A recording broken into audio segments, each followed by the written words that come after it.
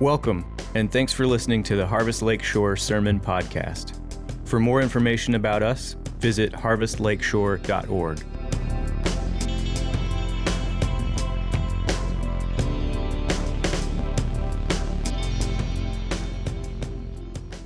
Well, there are two commands in this passage. One is do not be anxious. Jesus says it 3 times. And then he says, seek first the kingdom of God. And as Christians, we can come with our anxieties and we can read that. And immediately we read the commands and we're just like, we read them kind of in a way like, I don't know if you've ever seen the old Bob Newhart counseling clip. Some of you some of you are laughing, you get what that is, right? He's playing a counselor in this, he's a comedian, so he's not a counselor, but he's playing a counselor. This lady comes into his office with this fear of being buried alive. Like she has this fear, so she's coming to him, and so she's wanting to hear his counsel. They work out the details of payment and all that good stuff, and then he gives her his counsel, and he says, this is your counsel. 2 words. Stop it. And we all kind of laugh at that, and she's like, but I've got this thing. And he's like, no, stop it. And we as Christians can read this command, and that's how we hear Jesus speaking. Well, you've got those anxieties, just don't be anxious. Just stop it. But that is not what Jesus is communicating. That's not Christ's heart. He's not saying, suck it up, buttercup, pull yourself up by your bootstraps and just muscle through it. No, that's not what he is saying at all as he comes and he shares these commands.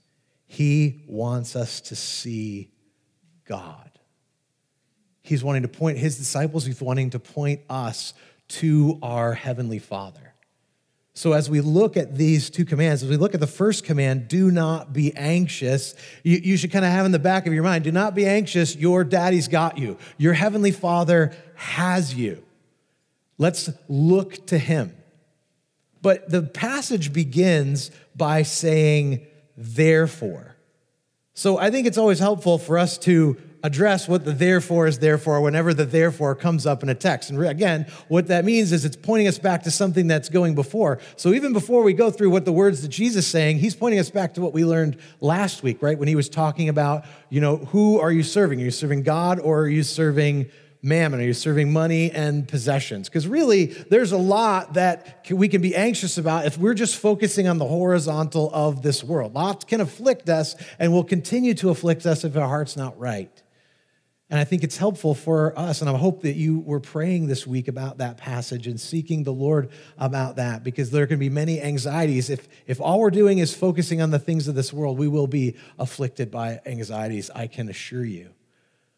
But he says, no, direct. Who are you serving? And he directs our heart towards his kingdom, and he continues to direct our heart towards his kingdom.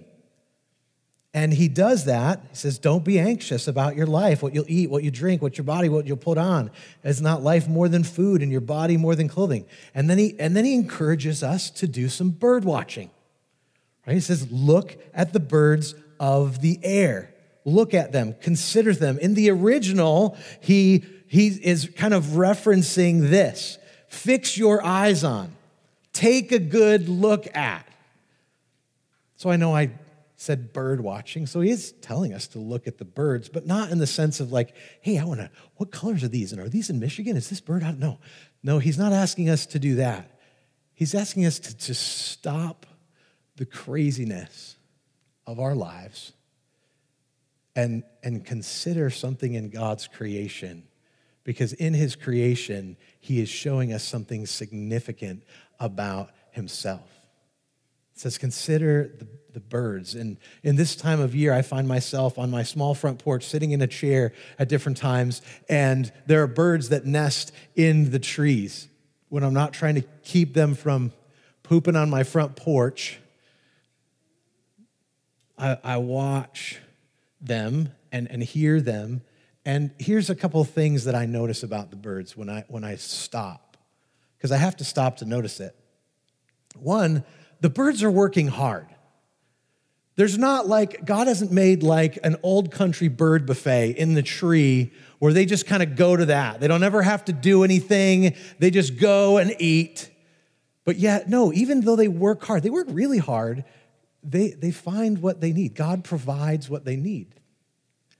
Now, I don't have a conversation with the birds, so I don't know for sure, but they just don't seem to be dealing with hypertension as they are living out their life. They don't seem to be afflicted by all of the conditions that come from anxiety. No, they're going about. Why would I say that? They're singing all the time. All the time they're singing. They're singing, they're making noise. They're making noise before as the sun comes up. And God wants us to stop and consider. Jesus says, stop and consider. Look at the birds of the air. They neither sow nor reap. They neither gather into barns, yet your Father, your heavenly Father feeds them. But here's the thing, as you understand, your heavenly Father feeds them. Are you not of more value than they? Are you of not more value than they are? So yes, we still do work, but we must understand, you see how much God provides for the birds? How much will God provide for you? How much will God care for you? You're more valuable to God than this aspect of his creation. And this is what we know about our God. In Psalm 50, we know how much God has. For every beast of the forest is mine, he says. The cattle on 1,000 hills. I know all the birds of the hills, and all that moves in the fields is mine. All of this is his. So we must never question, is God even capable of providing for my needs? Because he's capable of providing for my needs. But he doesn't just stop at the birds. He turns our eyes to the flowers. Look back at the text. Jump down to verse 28. And why are you anxious about clothing? Consider the lilies of the field, how they grow. They neither toil nor spin. Yet I tell you, even Solomon in all his glory was not arrayed like one of these. Now Solomon, we know, was the richest man in the world. He had everything. Anything that his heart desired, he had. So he had the absolute best clothes that money could buy. And even him, he's not even taken care of and clothed like the lilies of the field. And you can see the flowers in this season of time. You can drive up different roads and there's different, individuals that are growing flowers to sell. You can see the fields of flowers, or go up to Holland at this time of year and see the big field of flowers. And if you think of lilies in particular, if you were to look at one under a microscope, it's not just the colors that you see, but there's intricacies that God has done and clothed that is just absolutely amazing. But in verse 3 it says, but if God so clothes the grass of the field, which today is alive and tomorrow is thrown into the oven, will he not much more clothe you, O you of little faith? If God takes the effort that he takes to clothe those things, the flowers that are going to pass away, how much more is he going to care for you? And we know, like, the flowers just come in the season. You can work really hard at this time of the year to plant some stuff, and they're like done in a month or two. So you have to have a different flower if you want your garden to have flowers. But we all know that by the fall around here, they're all just going to be dead anyway. But yet God cares for them. He clothes them. How much more does he clothe you? So we want to consider God's provision. Let's consider God's provision. You can write that on the back of the card that you have. Consider God's provision. And even look at God's provision in your own life. Not just as you look out, you can look back at God's faithfulness in your life. When we pause to look back, we can see, and maybe you need friends to help you see that. One commentator said, strong faith does not come by introspection, by working up feelings of trust in God. Rather, Jesus says stronger faith comes by contemplating God's ways with his creation. Watch the birds. observe and contemplate the lilies and the grass. You are valuable to the God who provides. You are valuable to the God who provides. But then we go back to verse 27. There's a verse there that helps point us to God's providence. God's providence in our life. Consider God's providence. This is the verse. In verse 27, and which of you, by being anxious, can add a single hour to his span of life? That one stops me. Because we think we are in control. We think we're in control because we can go to the grocery store, and if we want a Pop-Tart, there's 30 different ones we can choose from. We are in control. I can pick what I want. I can do what I want. But we worry when things are out of our control, or when we realize that things are out of our control. But worry changes absolutely nothing. Worry can't even accomplish the smallest of tasks. I'm reminded of when I went to the doctor in my early 30s, which sounds probably old to some of you, but super young to others. I went and it's just a weird rash that came out. And then I go, and I wasn't really worried about that. But when I got to the doctor, they do all that stuff to check you out before the doctor sees you. And then the doctor comes in and goes, oh, I know you got this rash. It's really not a big deal. It's going to go away. Oh, but you have high blood pressure. In fact, it's high enough, I might recommend you go on medication. You don't have to go on it like this moment, but you really need to consider it, and I can prescribe this to you. Well, immediately, I'm like, what am I going to do about this? I'm going to change. I don't want to go on medication. I'm going to change my diet. That's just what I think about, because obviously, I know the history in my family. I'm going to die if I don't do something about this, and I'm just immediately anxious about what's going on. Now, there's a measure. It's helpful to change your diet. I mean, in that time, like vegetables to me were like, the peppers and onions that went on my Philly cheesesteak. And so I just worked really hard. I went on a serious diet and I lost weight. And I was just like, I was going to do this because it's not going to happen. It's me. I'm not going to. And I was just, the things I did didn't alleviate the anxiety. And I had a just kind pastor friend that sat down and just was just honest with me. He was like, I'm not a doctor, but, I think based on what I learned in science in high school, when you're anxious, it causes stress and might be a cause of your blood pressure. And that wasn't the only thing. But even the efforts that we take sometimes, we think we got to take it into our own hands and we're going to fix it. If we fix it, it's not the fixing it that is what causes the ease. Now, God was kind and I didn't have that health issue after that time, but it's not about those things. Like we can be anxious just because things are out of our control. And we think, if we take the bull by the horns, we can make something happen and we can alleviate this pressure.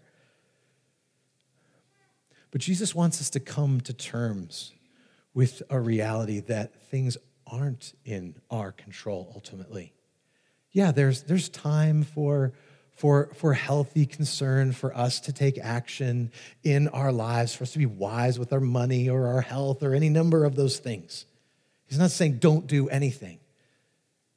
He is saying there is someone who we look to, and God is providential in this world.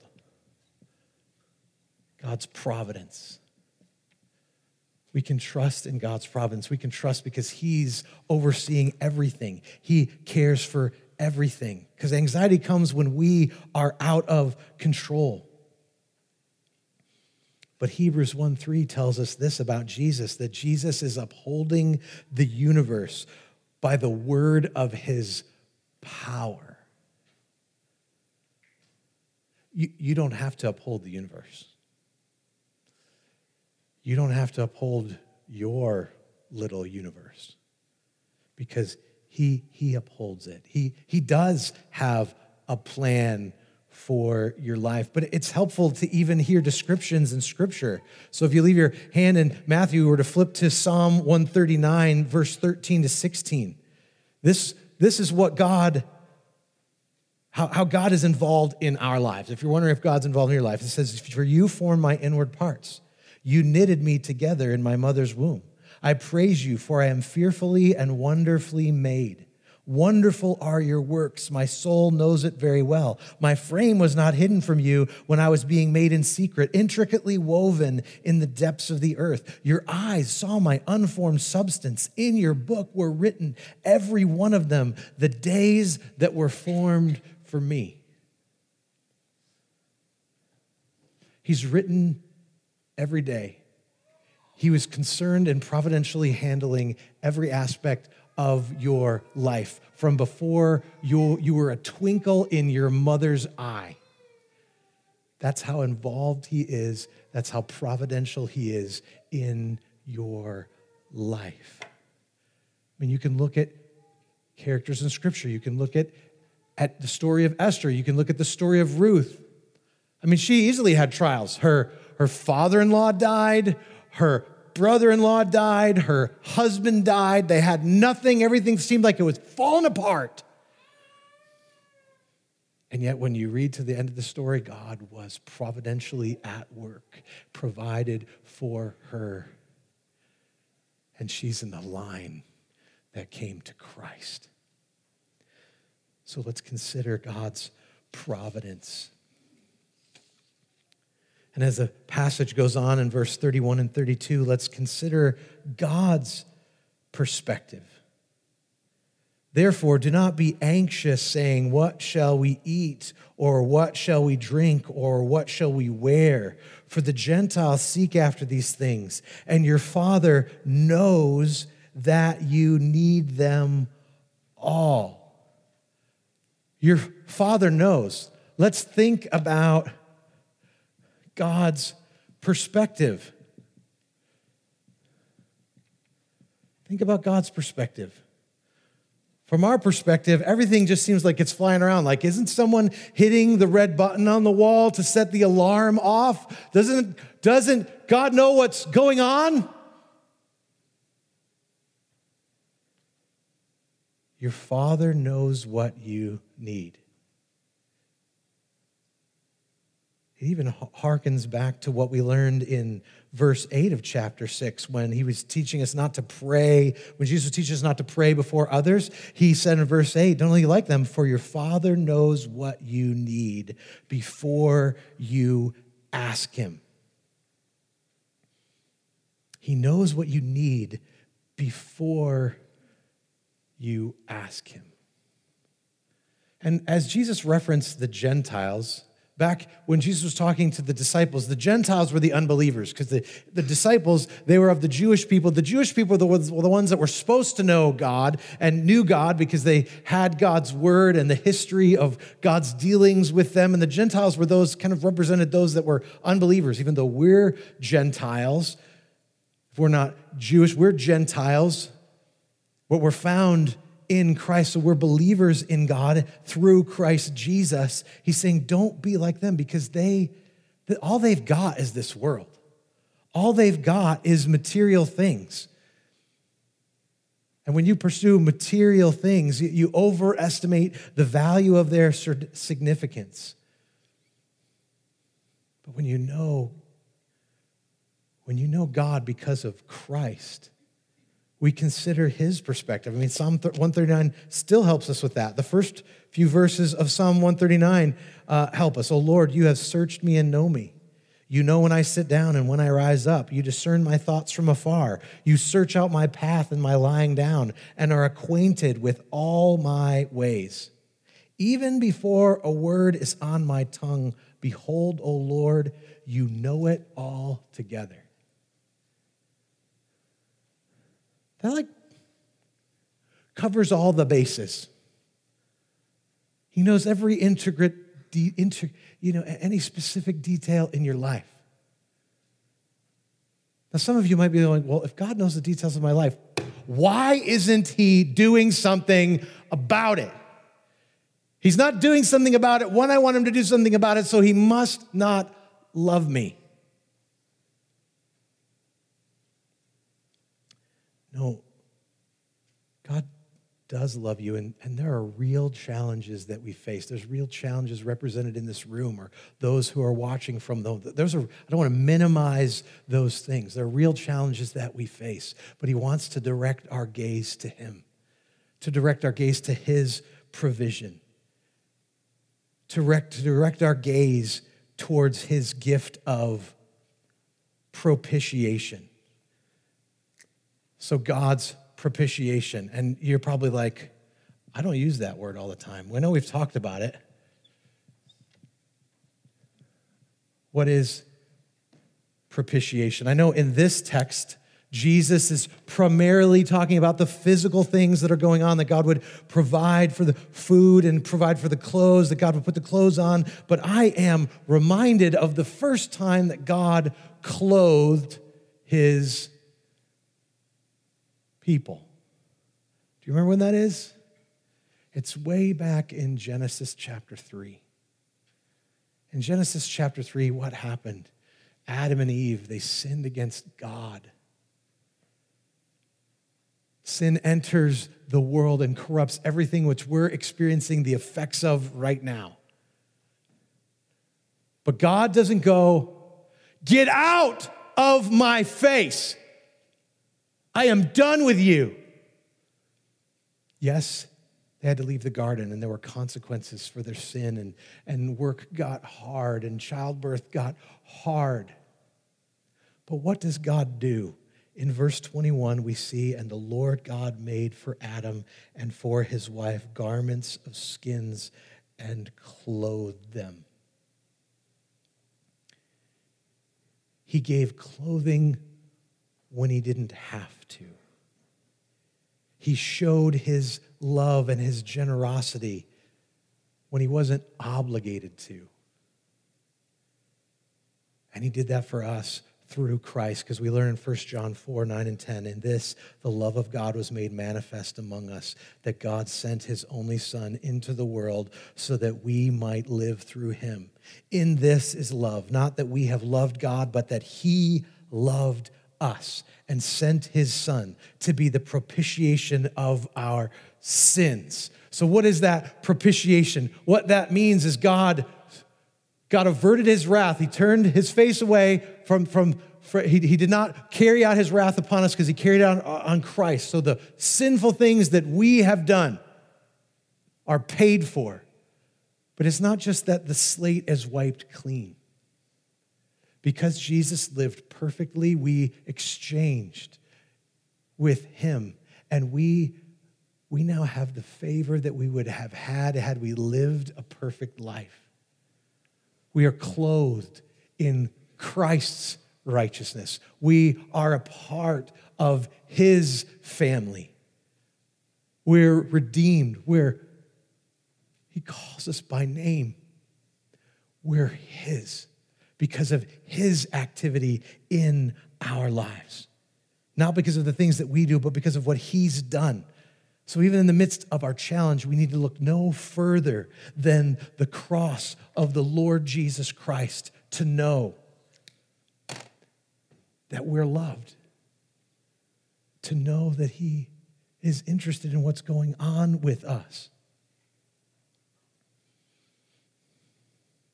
And if you're here this morning and you're most aware of your anxieties because you've never trusted in the Lord Jesus Christ, I'm not here to tell you a message, well, come to Jesus and everything is going to get easy. No, Jesus says to follow him, to leave everything and follow him. In fact, when you follow Jesus, you can often find that life gets harder, but here's the reality. When you repent of your sins, if you prayed today, Lord, forgive me of my sins, and trust in Jesus, you will be forgiven and he will be with you.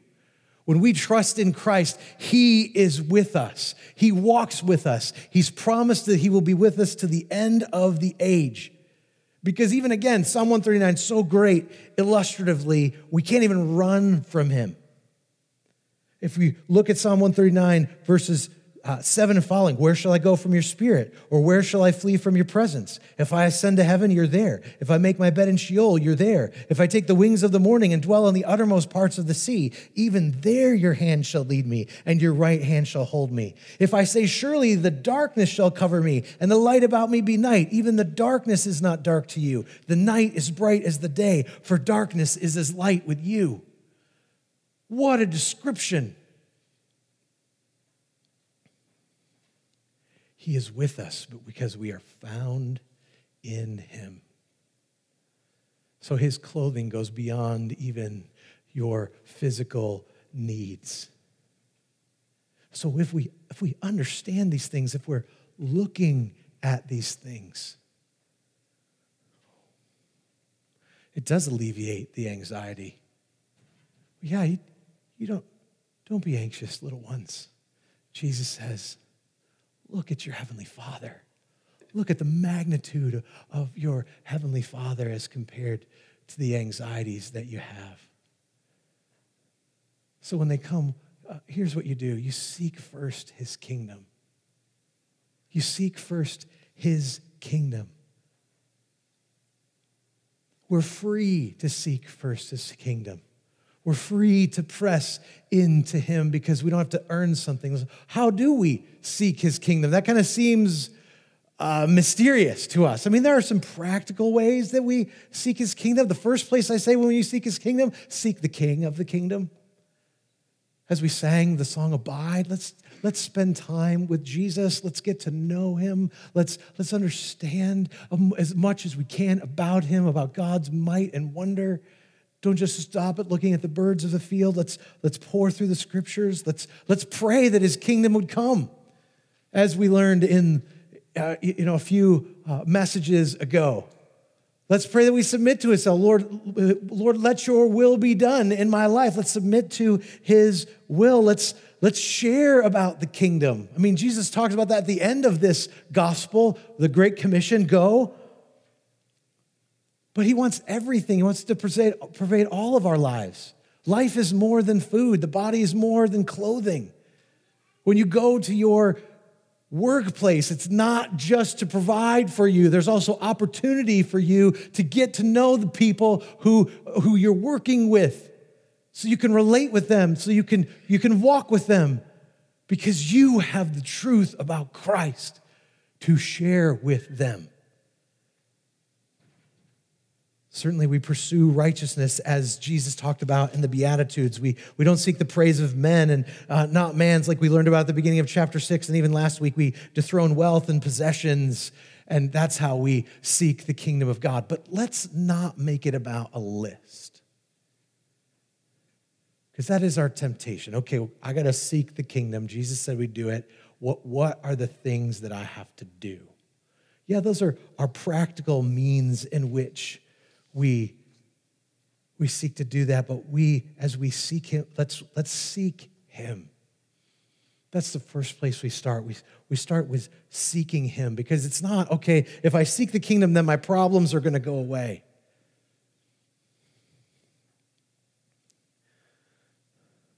Jesus says, don't be anxious 3 times, because he's aware that the afflictions of this life are going to be here until Jesus comes back.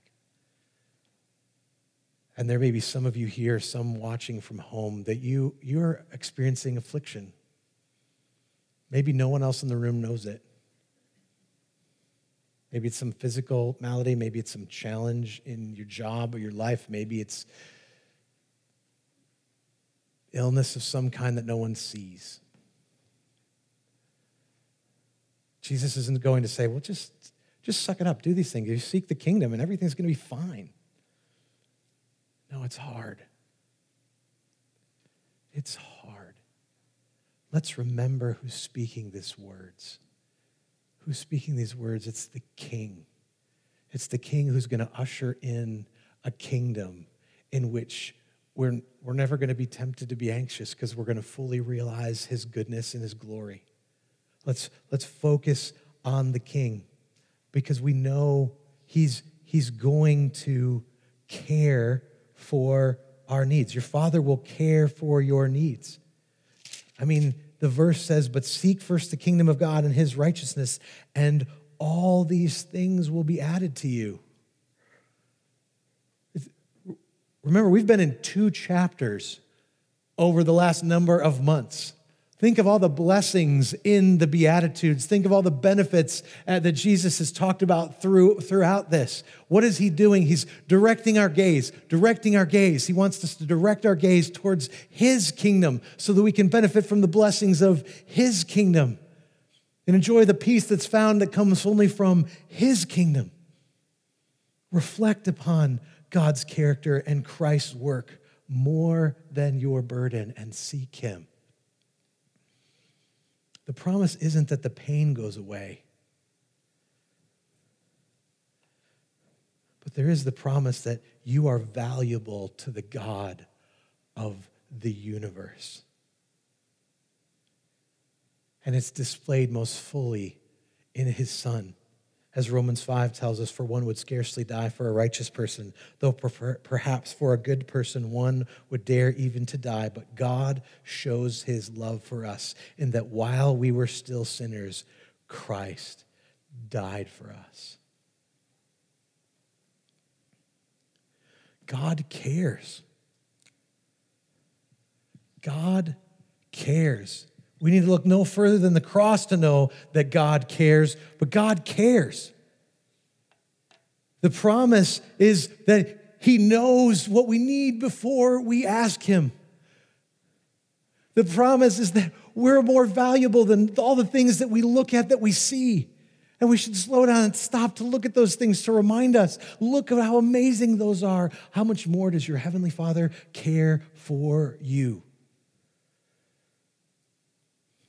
And even in the midst of the pain, there is a reality that this world is passing away. But here's what's true when you're found in Christ. He will see you to the end. He said, I will not leave you or forsake you.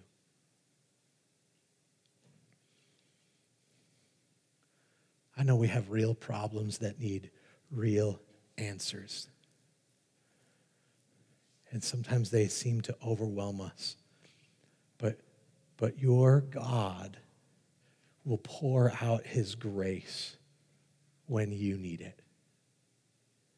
The last verse is, therefore, do not be anxious about tomorrow, for tomorrow will be anxious for itself. Sufficient for the day is its own trouble.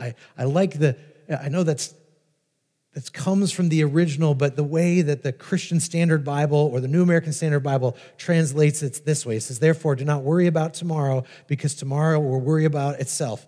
Each day has enough trouble of its own. Isn't that true? Each day has enough trouble of its own. But our worry, the challenge that's right in front of us that we face, just seems to be crushing. But then sometimes we start to grab the things that are in the future, tomorrow, the next day, and we start to bring those challenges into today because we're worried about that. Like, they need to be taken care of. Now, friends, just remember this. Rarely do we look into the future and see God. Our God is not constrained by time or space. He's called the great I am. No beginning, no end. He's in every spot. So you know what? Tomorrow, you aren't there yet, but he's there. He is there already, there. And he pours out his grace because he knows what you need before you ask him. He knows what your need is going to be tomorrow when you don't know what it is. Because we aren't there, so we don't actually know what that need is. But for some reason, we got to figure out what that is. So we think of the 10 different ways that this thing might happen. And we go, what do I need to do? And I just try to organize my today because I got to know that's going to come. But I got this stuff right here, and I'm just trying to hold on to everything. No, there's grace that's going to be available for you. Kent Hughes rightly observed, worry will not destroy tomorrow's trials, but it will sabotage our strength. Worrying does not enable you to escape evil. It makes you unfit to cope with it. The truth is, we always have the strength to bear the trouble when it comes, but we do not have the strength to bear worrying about it. If you add to today's troubles tomorrow's troubles, you give yourself an impossible burden. That's a term I became aware of through some of the writings of John Piper called future grace. It's not per se a biblical term, but yet it's a biblical concept. There's grace available for you in the future. But you don't need that grace today because that's for tomorrow. But there's enough today, just like God provided for his people manna every single day. What happened when they tried to keep the manna, add extra, other than on the Sabbath when he said to get extra on the sixth day so they wouldn't have to go out and gather on the Sabbath? What had happened? Like it get all nasty. There's probably maggots in it or whatever other nasty things come in and rotten stuff. But there was always enough for today. There is grace for today, but then there's going to be grace in the future for tomorrow. So you don't have to be concerned with that day. That doesn't mean we don't ever plan. That doesn't mean there's not ever wisdom. But the Lord does not want us to spend our time endlessly agonizing over that which is out of our control. He wants us to spend our time focusing on our Heavenly Father, who is good and who loves us. So remember what Jesus tells us at the beginning. He says, don't be anxious, but consider the birds, consider the flowers, how I take care of them. Are you of not more value than they are? So don't live in the future. Live now. Seek first his kingdom now. And all these things will be added to you. Let's pray.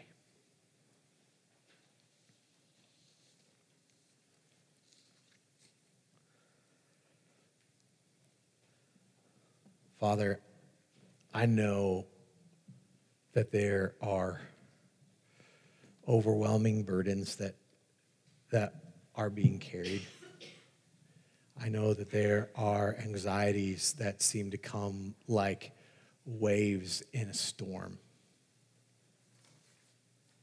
And I ask God right now that you would just settle our hearts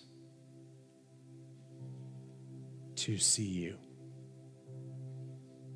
to reflect upon your glory and your goodness.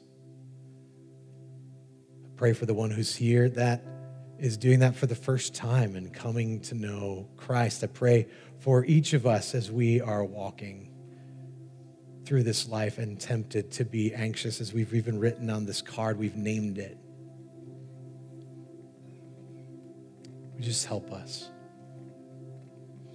Well, friends, before we sing, you can keep your eyes closed for a moment. Let's spend a few moments praying, just where you're at. I'm not going to ask you to take the card and give it to anyone else. You don't have to show anyone else the card. You can stuff it in your pocket. You can rip it up, throw it in the trash on your way out. But let's seek him. I've got some prayer points, I think, to put up on the screen if that would help you to seek him. But he doesn't want you to focus on that anxiety. He wants you to come before him. So let's just take a few minutes and come before him. Maybe that's to just thank him for being who he is, or ask him to forgive you because you're gazing at this anxiety more than you're gazing at him. Or maybe you're just asking him to help you see his kingdom or trust him with something. So let's just take a few minutes to pray, and then I'll close us in prayer.